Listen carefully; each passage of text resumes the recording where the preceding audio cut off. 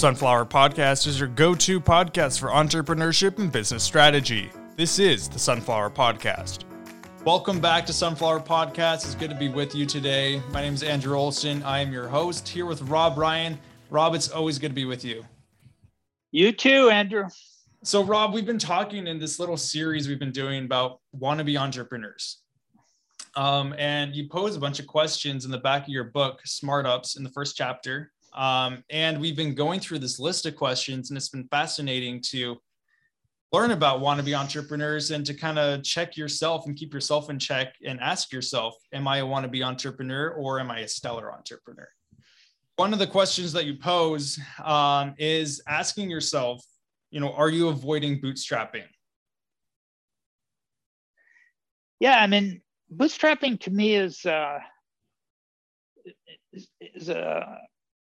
almost like a religion, wherein you have a company, product, or service that you can bootstrap. Meaning, if you're attempting to build some incredibly difficult communications hardware or a satellite, probably a little bit difficult to raise, family and friend money to bootstrap that.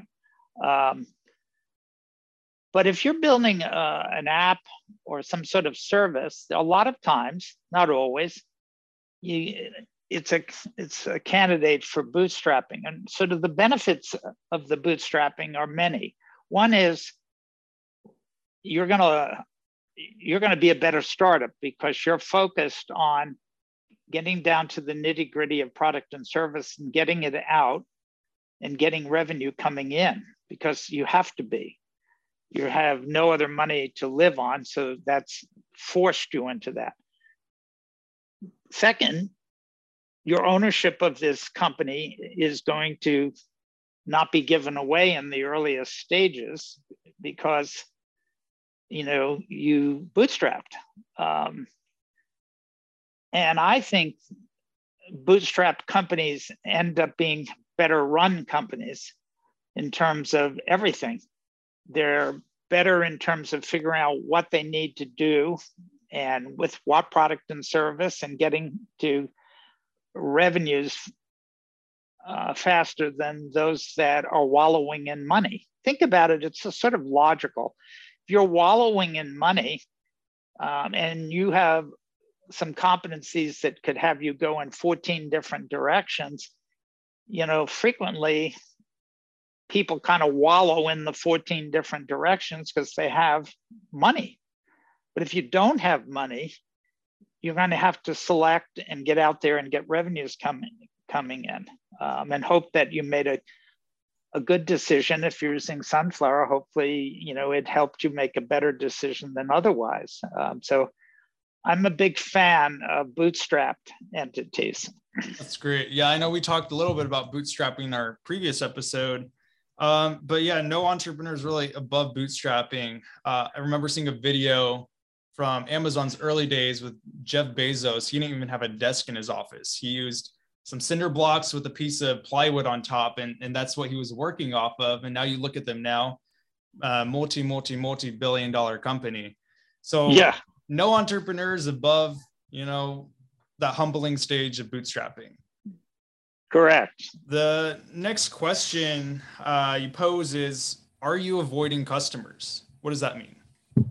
Well, I've seen startups that, and this is pre-COVID, but whether it's pre-COVID or during COVID, are not engaging with customers. When asked how come they're not actually talking to prospects, they'll give all sorts of reasons. Well, we're not ready yet. We don't have enough answers. We don't know exactly what we're doing.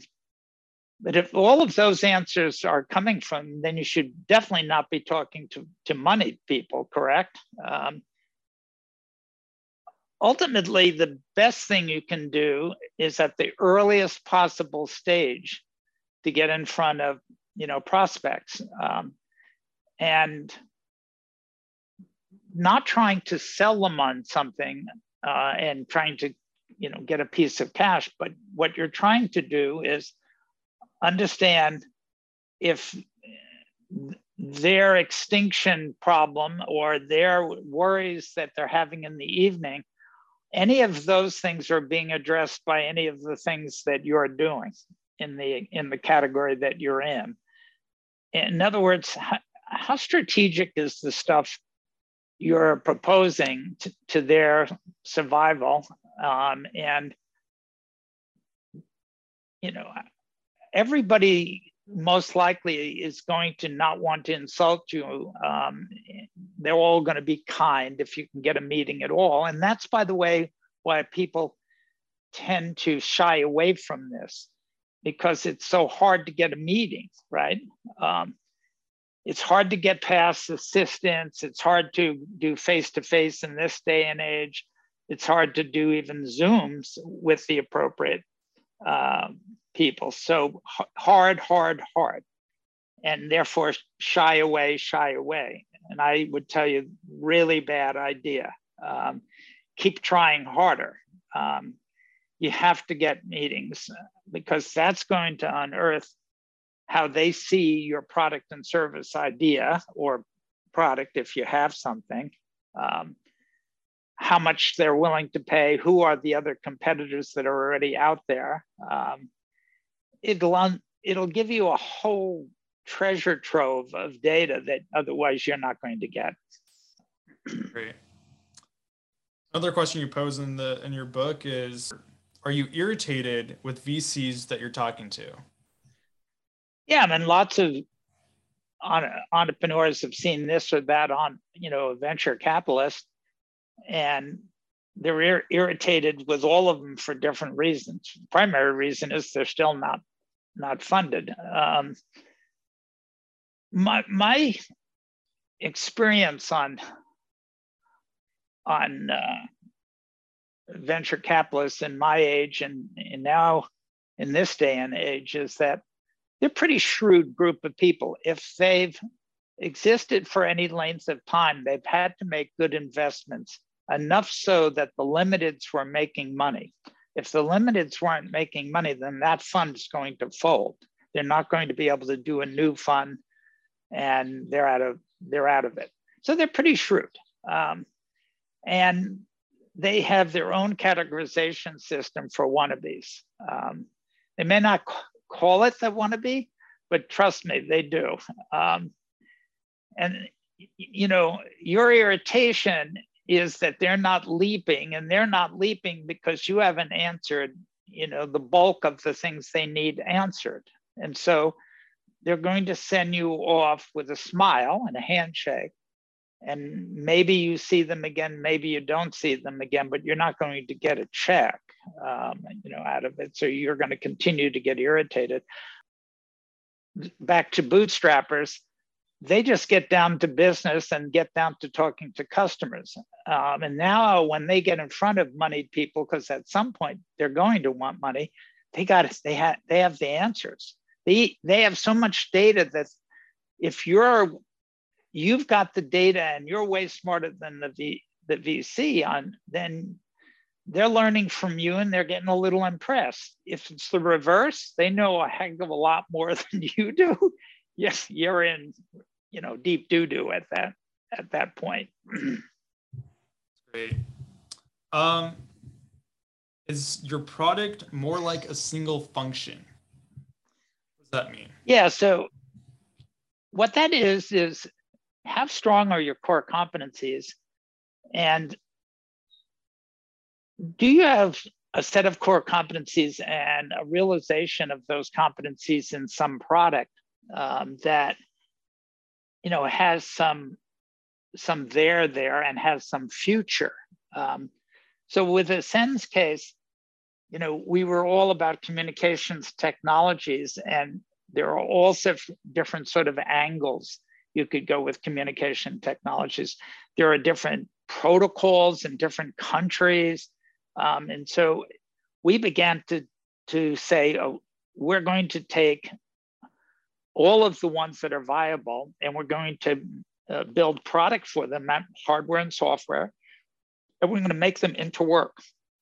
so that they can interwork and talk to each other, which is, after all, what communications is supposed to be about.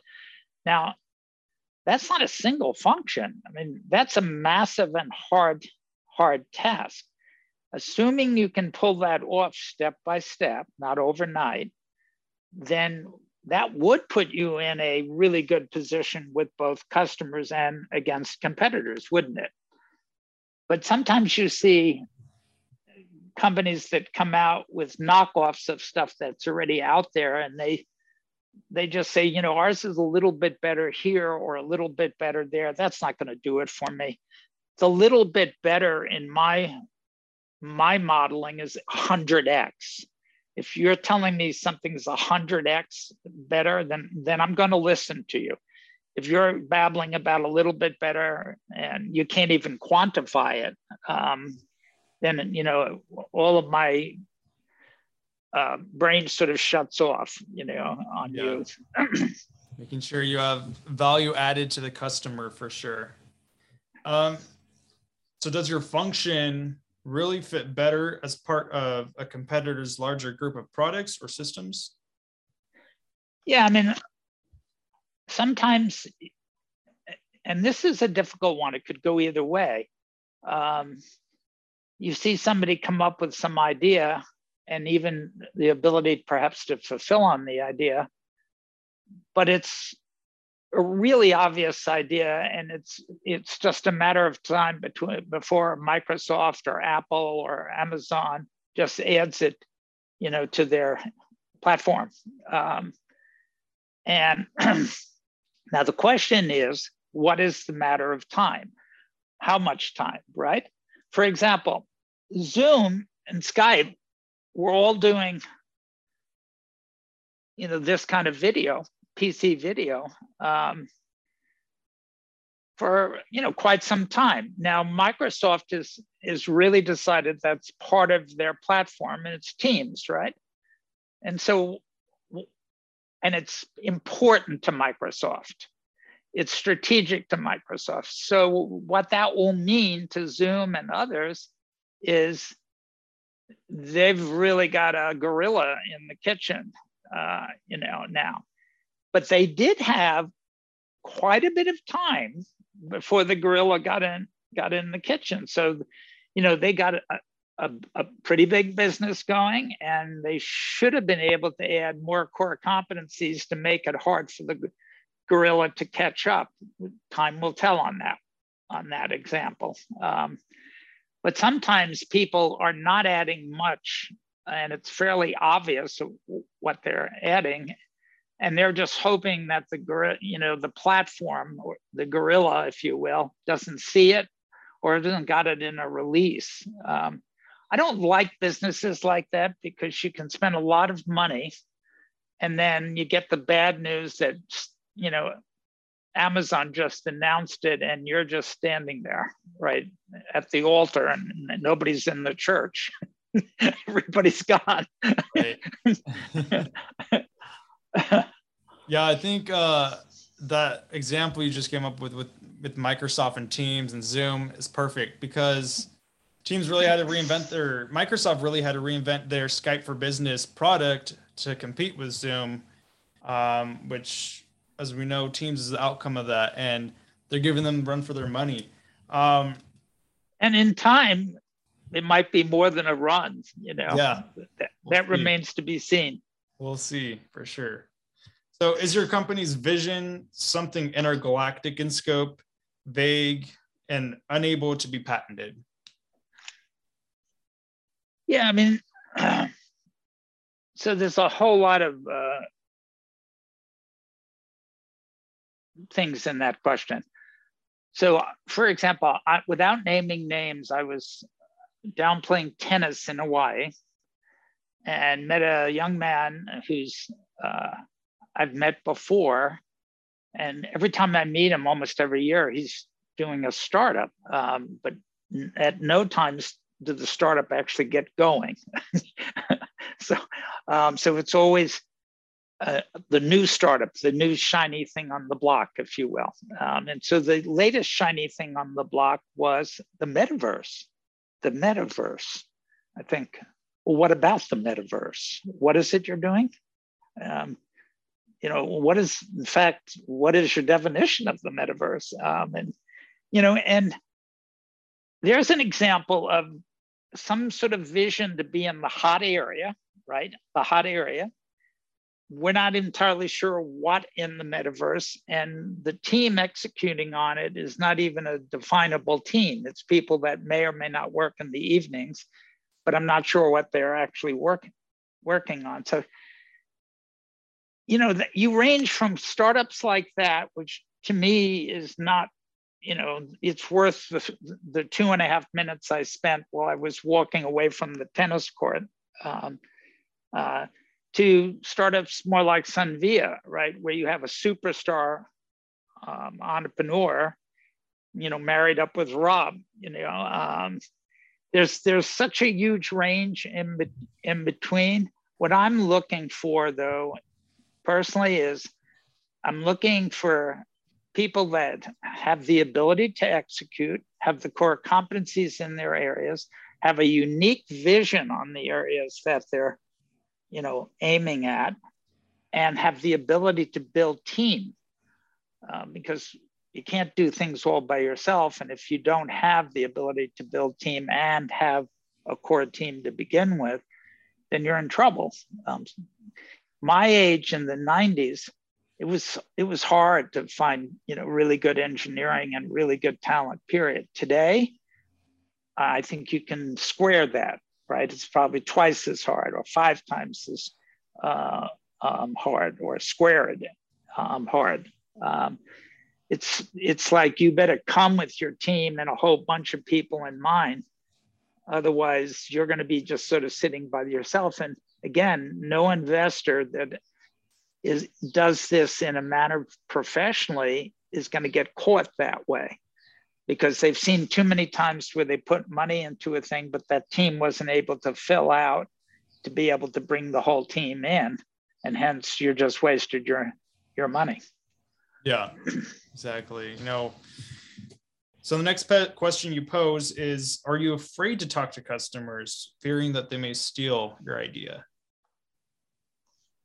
Yeah, I've actually seen startups that are afraid to tell anybody about their idea.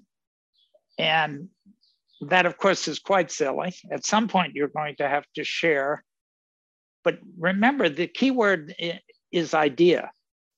Real startups, the more cogent ones, the more powerful ones, try to convert their idea into something palatable that they actually can show a customer. A piece of software, something. That they can show a customer. And then clearly you want to interact with the customer to get feedback. If you're just bouncing around at the idea level, well, ideas are like belly buttons, we all have one. And they're actually, to me, like, who cares? Everybody has ideas. It's, can you find the right idea with the team?